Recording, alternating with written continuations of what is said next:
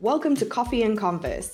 I'm Diane, and this is a show for lifestyle entrepreneurs, those people building a business to support their life instead of living to build a business.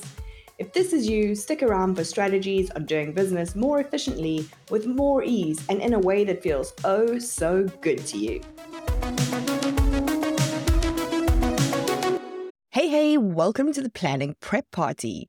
This is a 30-day series to prepare you for your planning process. What that's going to look like is every day I'm going to ask you a question about planning, and I'm going to explain why it's important. But the goal here is to prepare you for planning, not to create your plan. So let's kick things off with that first question. Have you ever prepared for planning? Preparation is key to the planning process, but most people don't do it. What that looks like is planning by saying, I want to make a certain amount of money. And that amount of money is often what you made last year, plus 10% or 20%, or some arbitrary number of zeros that you're chasing. So what we land up with is a plan that's really more of a guesstimate than anything else. And when you miss that plan or make that plan or exceed that plan, you don't really have any idea why. So you have nothing to base next year on. So this cycle just continues. And I get it, planning can feel really overwhelming. It can feel like a huge process with so many variables and possibilities and things to consider. You know, when I was in banking, we would start planning in August for the following year.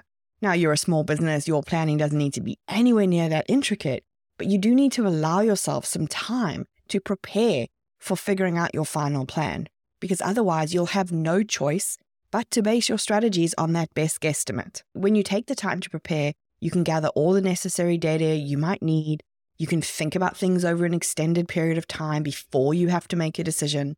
And your plan becomes more proactive and informed and strategic. And so it's more likely to be successful.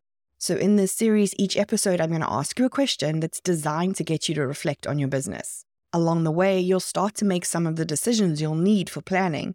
You'll gather the data you might need, and you'll start to build a much broader vision of what planning should look like. So a reminder, today's question, have you ever prepared for planning? I want you to reflect on what your planning process has been like in previous years. How much time you've set aside, how much analysis went into it, how many questions you've asked about it, or whether you've always gone, this is the revenue figure I need to hit, this is the price of my service, so this is the number of sales I need.